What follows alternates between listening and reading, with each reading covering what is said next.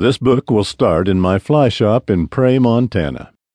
Yes, I do have a true fly shop.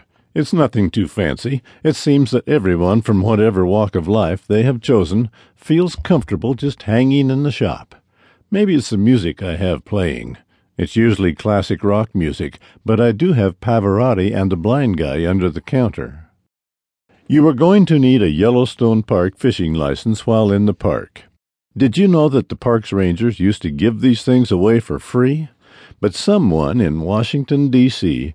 wanted to employ some more people, so they began charging for the privilege of fishing in the People's First National Park.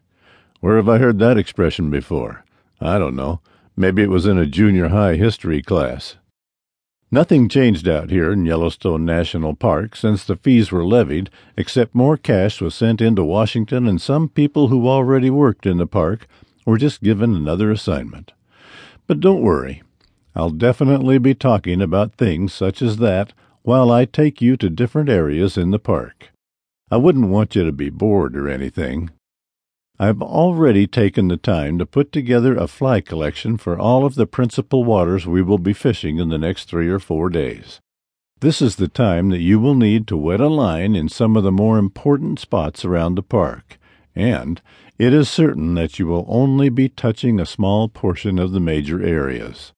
There will be some of the lesser creeks or areas which I might simply pass over and not discuss in this book, but I'll be certain to explain some of these lesser waters.